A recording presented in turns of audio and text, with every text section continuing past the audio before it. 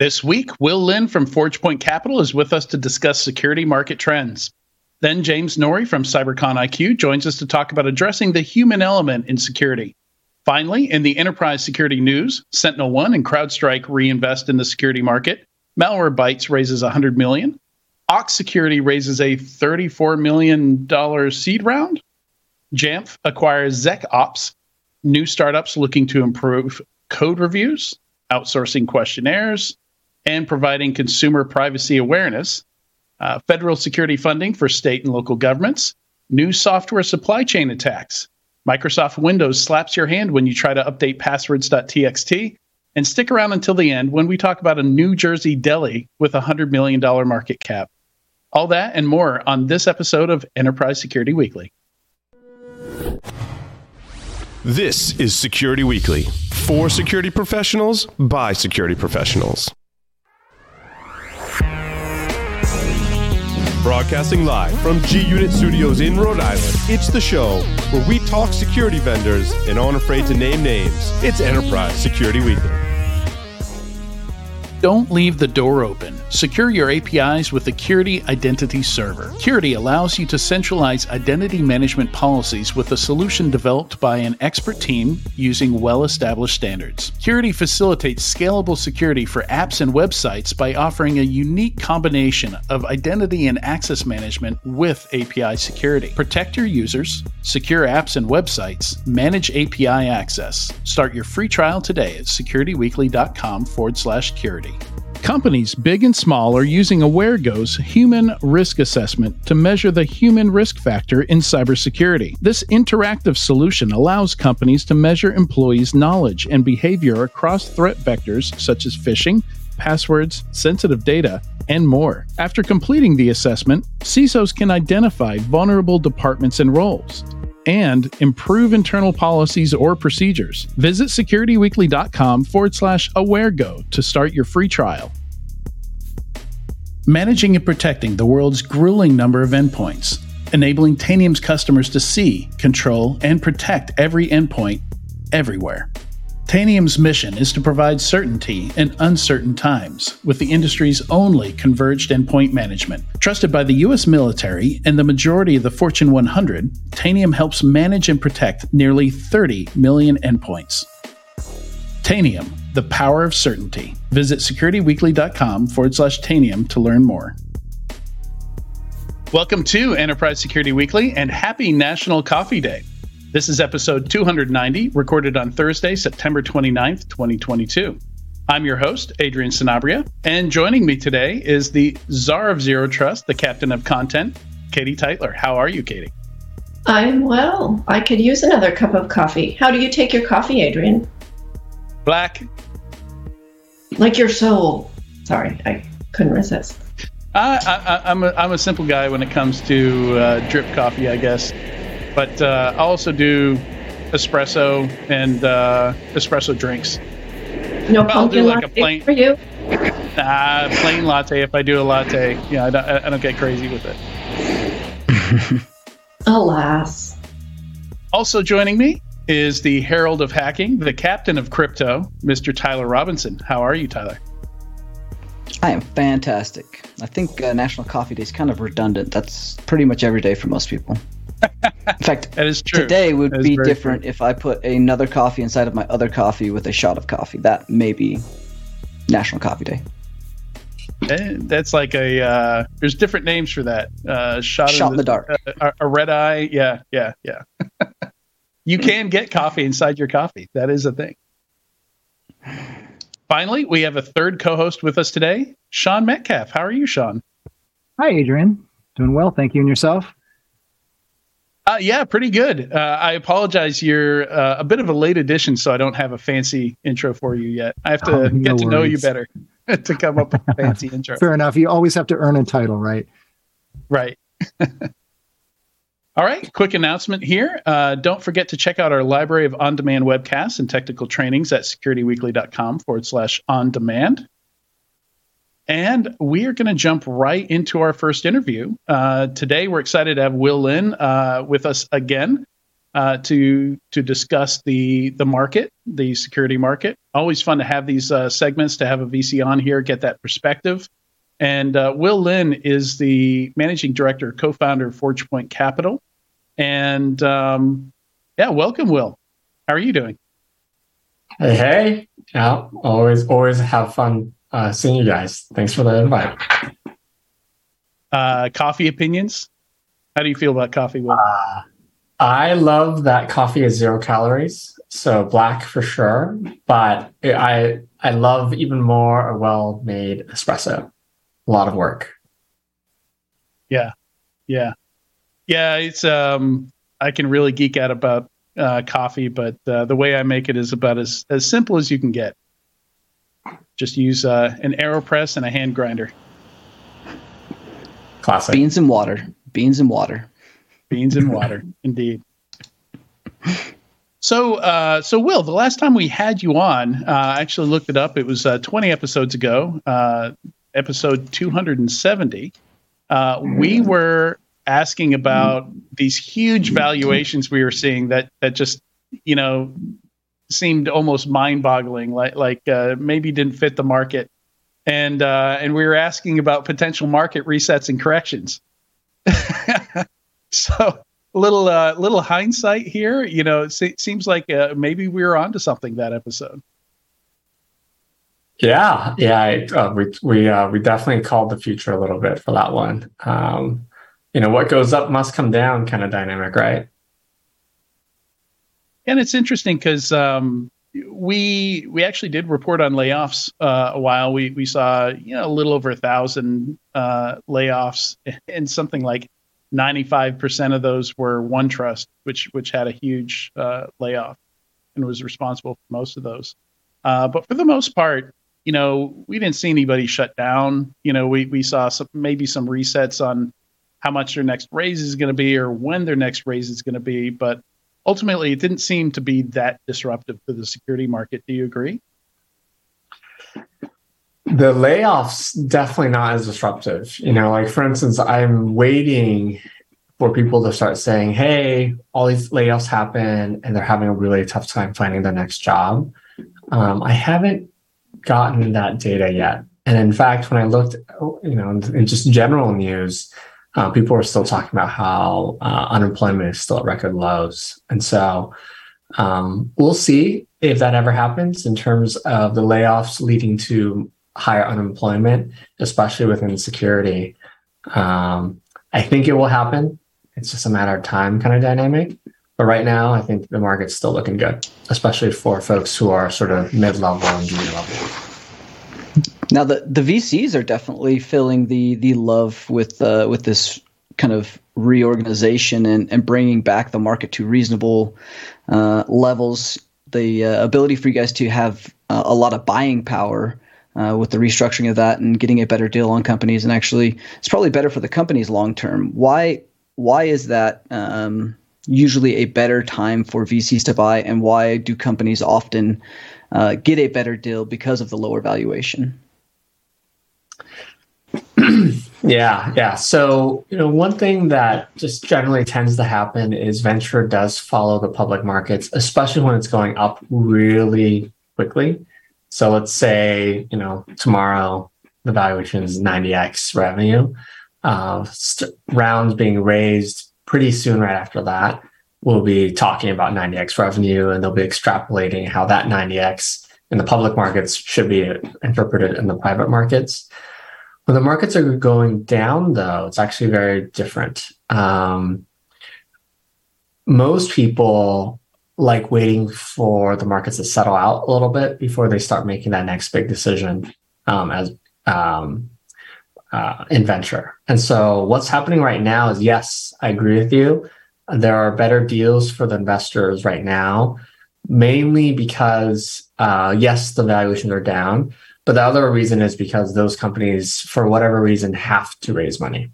And as a result, there is just more reasonableness on both sides in terms of finding something that feels like a better valuation, especially for the VC. There's still some rounds, though, that are being announced now that were raised back in April, May, June timeframe, for example. And so back then, yes, there was a little bit of a correction, but still some 2021-esque deals were happening. So we should be mindful of that. But I think by the end of this year, most of the announcements will all be in the mindset of, for whatever reason, that company had to raise money. And either it was an investor who wanted to go along with them and was willing to do something more reasonable valuation-wise, but not a huge discount, or maybe even a flat round.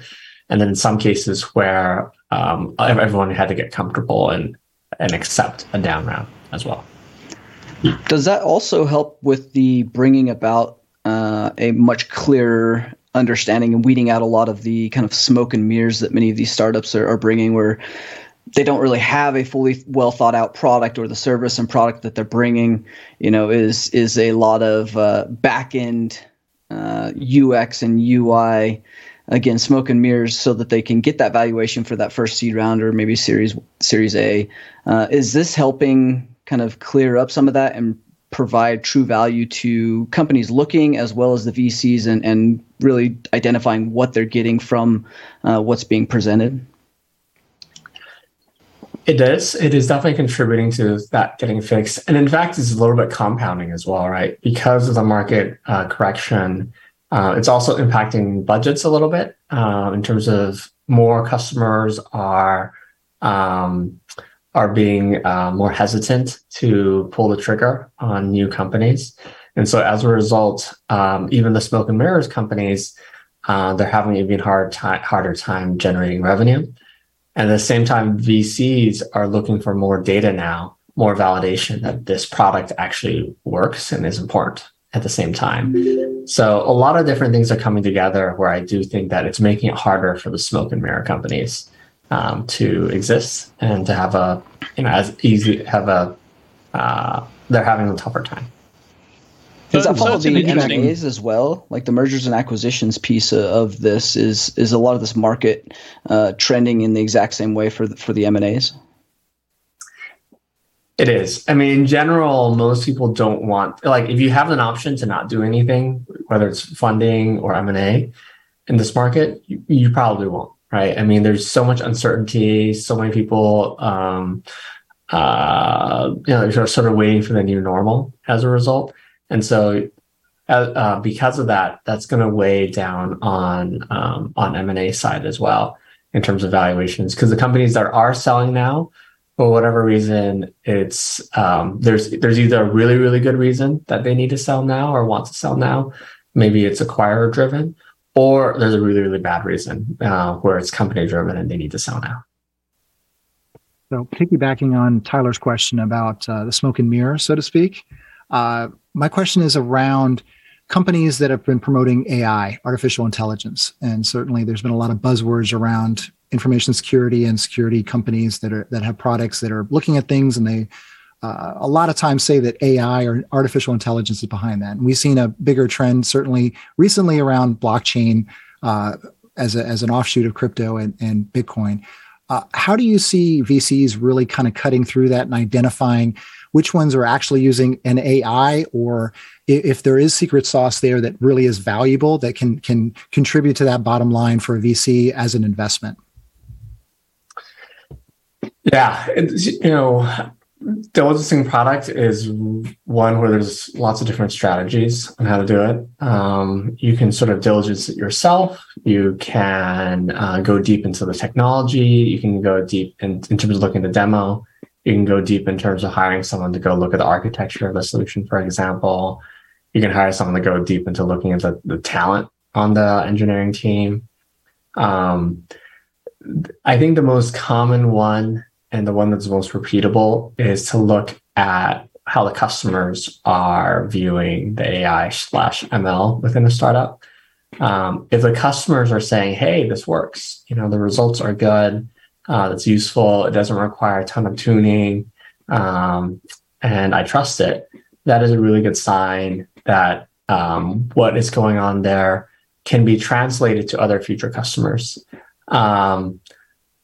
I think one of the dynamics to startups that I think and this happens in consumer as well, is that sometimes in the very, very early stages, they might not have true AI or true ML, or they might be using it, but at a smaller, not 100% leveraging it, for example.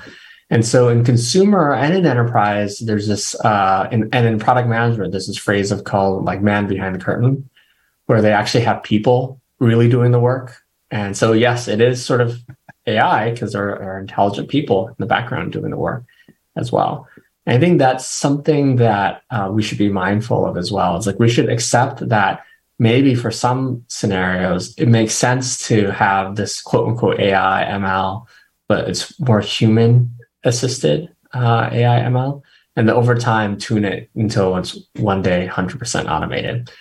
And so one consumer example that a lot of us will know is a company, Stitch Fix. Initially, they had designers picking out all the clothes for people, and then they had AI doing only recommending a portion of it. And by the time they got to IPO on a large scale, at some point, it was predominantly AI choosing the Stitch Fix boxes for every consumer. That type of dynamic is definitely happening, and it should happen within cybersecurity as well.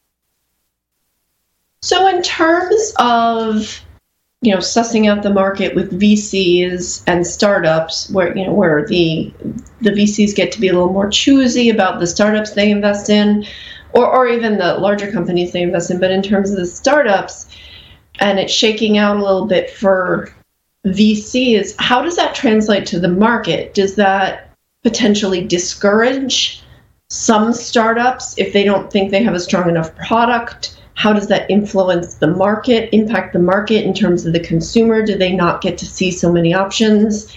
And is any of that bad if there is this trickle-down effect? Yeah.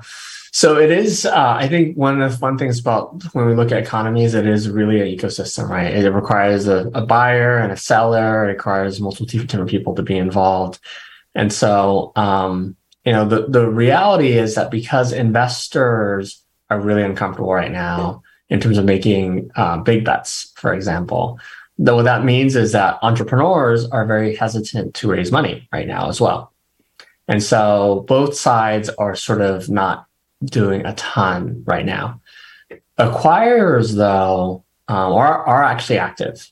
And we're seeing acquirers be very proactive right now in terms of diligencing companies, seeking out companies to acquire, because for them, when the market, with the market correction, they have a very reasonable and healthy way of talking to a company that either has been doing really well or not doing so well, and say, hey, this is where the market valuation is now. Do you want to keep going for another 3, 5, 10 years? Or do you want to sell now and, celebrate all the successes that you've had so far? So that's where I will see a decent amount of innovation starting to flow into, is I do think that we'll start seeing it within big companies as well. Now, with regards to customers' access to innovation, I also think at the same time, right, customers are also being more conservative in terms of purchasing solutions as well. And so as a result, it is also making it a little bit more difficult for the startups and even the large companies to be able to predict what the end of the year will look like. We just finished Q3. We still have a whole nother quarter to go. And right now I'm very optimistic about Q4. So we'll see. Somewhere there's a sales team saying, no, there's one day left. There's still one day. I was thinking that the old salesperson to me was like, wait, they have till the end of the day tomorrow. Yeah, you just freak some people out, Will. Listen to this. So quick question, again, on the market correction, is this, are you seeing more diligence from VCs, not necessarily due diligence, but expectation of some more solid revenue metrics in earlier stages? I mean, generally, like expecting market fit at Series A is probably not a thing. You're going to be a little bit looser with some of those metrics, but maybe by Series B, And I guess another way to ask this question is, are $5 million ARR unicorns a thing of the past now? Definitely a thing of the past. The $5 million unicorns, not ARR unicorns. So it's really tough to say. Like, I think I have to extrapolate. And the reason why I have to extrapolate is because right now, very few investments are actually happening. And so as a result, it's really hard to say, hey, what's happening now when there isn't a lot of investing. But if we were to extrapolate based off of experience and what was likely to happen, what's likely to happen is that the revenue targets will become more firm, more set, more clear. So, for instance, Series A, something around $1 million or some visibility to $1 million. Series B, something around 3 to 5. Series C, something more than that kind of thing. And in the past, talking about the $5 million AR unicorns, those were, people applying Series B metrics to Series C rounds and Series A metrics to Series B rounds, because there was just so much confidence in that company hitting those next rounds metrics anyway. So why don't we just invest now? Like, sort of thinking a little bit of like, it's like shift left, but investing kind of dynamic. And so that's going to be one dynamic. I think the metrics that a company needs to hit per series will become clear, or more firm. I think valuations will become a little bit more firm as well. And then finally, I think that investors will have more opportunity to diligence deals. Like in the past, investors, because there's so much competition, had to move super, super fast. And as a result, they had to prioritize how much diligence they could do. Now I think we'll have a little bit more time. So we'll still have to prioritize, but we'll get a lot more diligence done than before. What's the temperature of the market, especially among startup CEOs who launched their companies sort of during the boom period, who were expecting really high valuations? Are they remaining optimistic? Are they adjusting their attitudes, ideas, expectations? Or, has this just not changed at all? So the reality is that a lot of CEOs have had to do the layoffs, right? And I think even if they didn't do a layoff in their own company, they recognize that other companies have. And so I do think that is weighing on a lot of them in terms of what they think about the future. The key word right now is efficient growth. Before it was growth at all costs. Now it's efficient.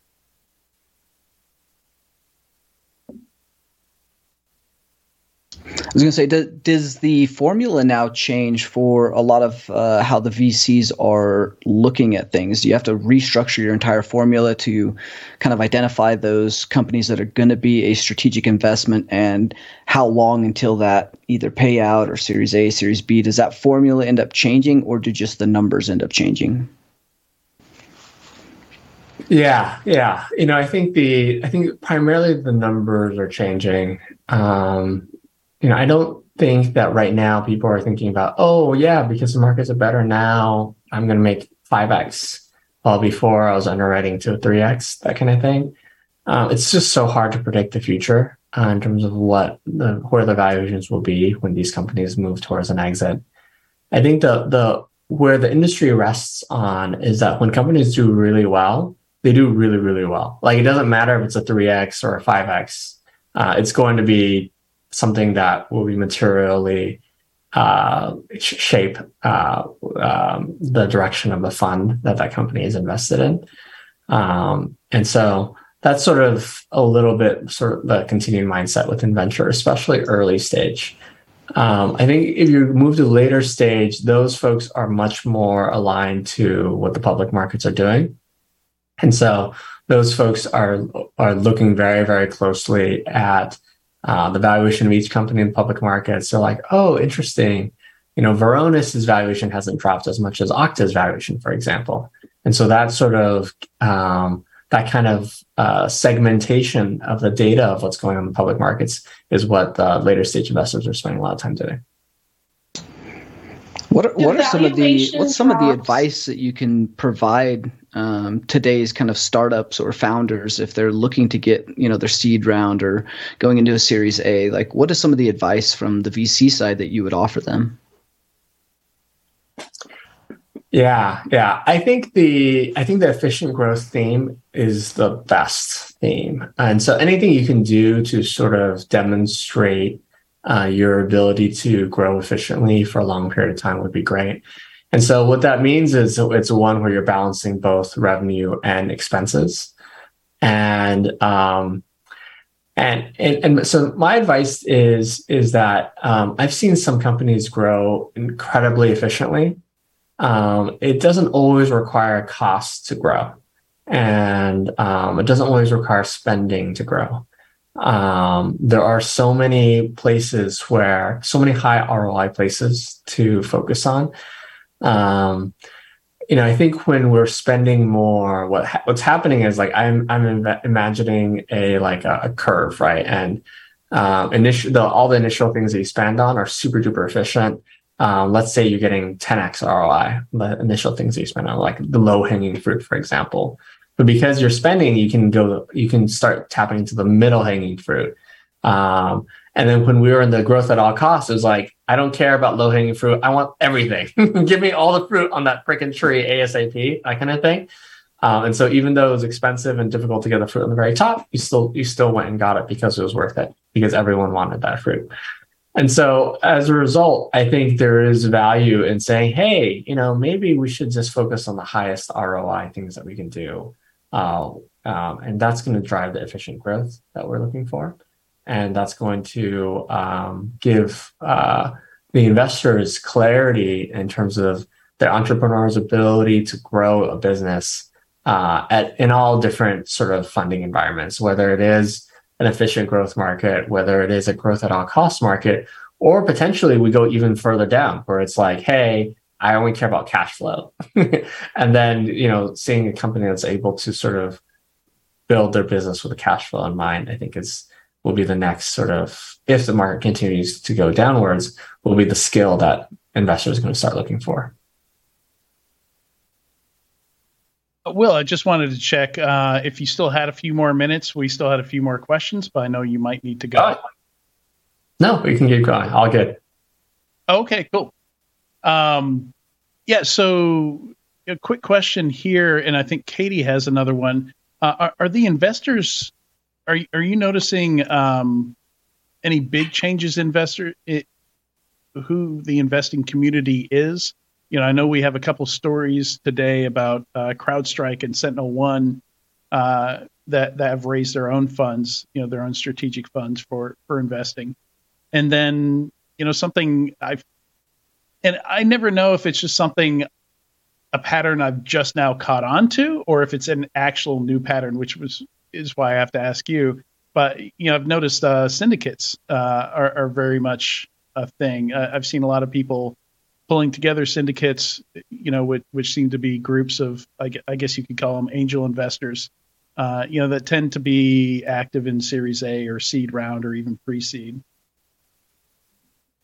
Yeah. So, I think it's always fun because the corporate investors do move in and out of the market. And, in my mind, I'm actually really enjoying seeing sort of the SentinelOnes and the CrowdStrikes being more involved on the investing side, because I do think there is a lot of opportunity right now to be as an investor, especially when you have the reputation that you do have as a leader in your respective markets. I think it's a really great way to expand the aperture of what the company does, as well as find win-win scenarios as well. I think part of the reason why there is more interest in talking about the corporate VCs is because, the financial VCs are super hesitant right now to make investments, and so that's created the room for new corporate ventures to come into play. And the syndicates, that's a whole another fun topic. Where do you want to start on that front? Yeah, I guess part of what I was wondering is this a new thing or just something I'd never noticed before that, now I'm suddenly aware of? It's kind of like, I don't know, you learn something about a particular new car, and then that's all you see on the road just because your brain is now trained to look for that thing. So, part of it was just a sanity check. Like, are you actually seeing some changes in the market here? Are syndicates a fairly nascent thing, or have they been around for a while?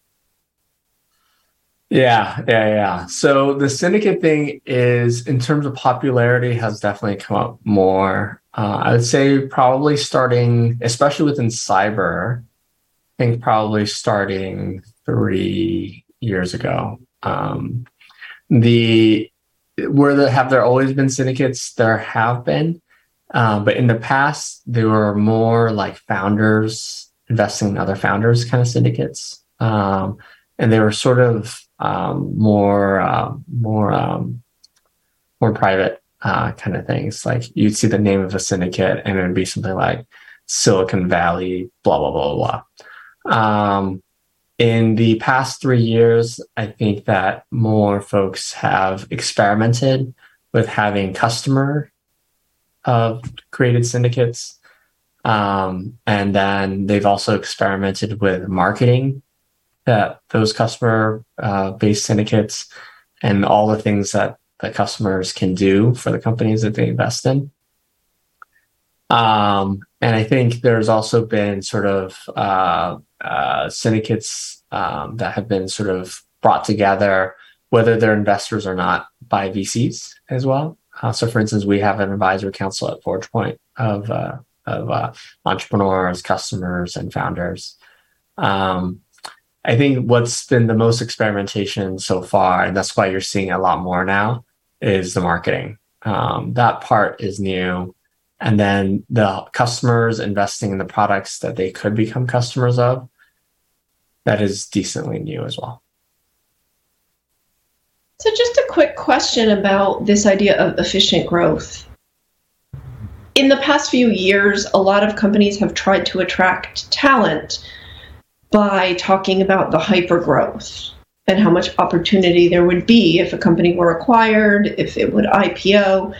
So does this change from hypergrowth to efficient growth change how companies have to recruit? Does it change the type of talent they can attract? Yeah, so sometimes like it's always fun to, like, for instance, I'm in Silicon Valley coffee shop, for example, you can sort of, the conversations, there's a lot of similarity sometimes to the conversations. And, when a market corrects, a very common conversation that you'll hear tech folks talk about is how their options are underwater. And that naturally drives them to realize, oh my God, like, it's nice to have these options and I fought for them and whatever, but it's underwater. They're useless. They're worth nothing. And so then it starts getting to a mindset of, okay, well, now I want to join a company that's fundamentally a stable business, a quality business where those options will not only never go underwater, but also increase in value as well. And so that's when the conversation around efficient growth will come up more. And then if the market keeps going downwards, there's more and more people, there's more layoffs, the unemployment rate is a lot higher, almost everyone's options is underwater, then that's when people are going to start thinking about, okay, well, let's not spend too much time thinking about options. Let's spend more time making sure the company that's employing me has the cash and the long runway and a good environment and a lot of work and a lot of learnings I can do so that I can have a stable job that's paying me well. And I'll look at those options as well, but I view them as like a nice bonus on top of my cash bonus kind of dynamic. So how will recruiting change? It will change on both sides. It's already beginning to change on the talent side as well, because more and more talent, they either suspect that their options are underwater, and then even worse, some talents knows their options are underwater, and so now they're trying to think, okay, what do I do now? Do I Do I decide to move on because I don't, because I really value the value of these options? Do I decide to ask for new options because my current options are underwater? I think a lot of folks who don't know yet that their options are underwater or suspect it, or even if they know, I think a lot of people are trying to decide how much the options care to them or how much they care about their options. So does that shift the balance perhaps to bigger companies who've been around a while, and put some startups at a disadvantage? Because that's one of the things that startups can leverage when they're trying to attract top talent, but they don't have the name, they don't have the reach. It's the opportunity. So when the market shifts and naturally employees are looking for more stability, more comfort, does that put startups at a disadvantage? It does. But I think the reality is startups have always, or has recently been, at a big disadvantage because there's been so much competition for talent that it's actually been a scenario, a common one, where you see a startup paying more than a big company for the same talent. Not more just in terms of when you look at equity, but pay more in terms of cash when you compare it versus a big company. With the whole efficient growth dynamic that's changing, I think that luxury is no longer realistic or possible. I still remember when people were saying, "Oh yeah, I'm like one tick below Google, or I'm 2 ticks below Google," whatever you define those ticks to be, whether it's 10K, 30K, 60K. But I'm, one rung below it. And then in the, very aggressive market, growth at all costs market, people were regularly 30K more than, for instance, than Google or Facebook or Netflix. And so, to your point, I do think it will drive talent back to the big companies, because startups will again have to pay less than a large company in terms of cash, and then the options will be very difficult to quantify as well in terms of saying how valuable it is.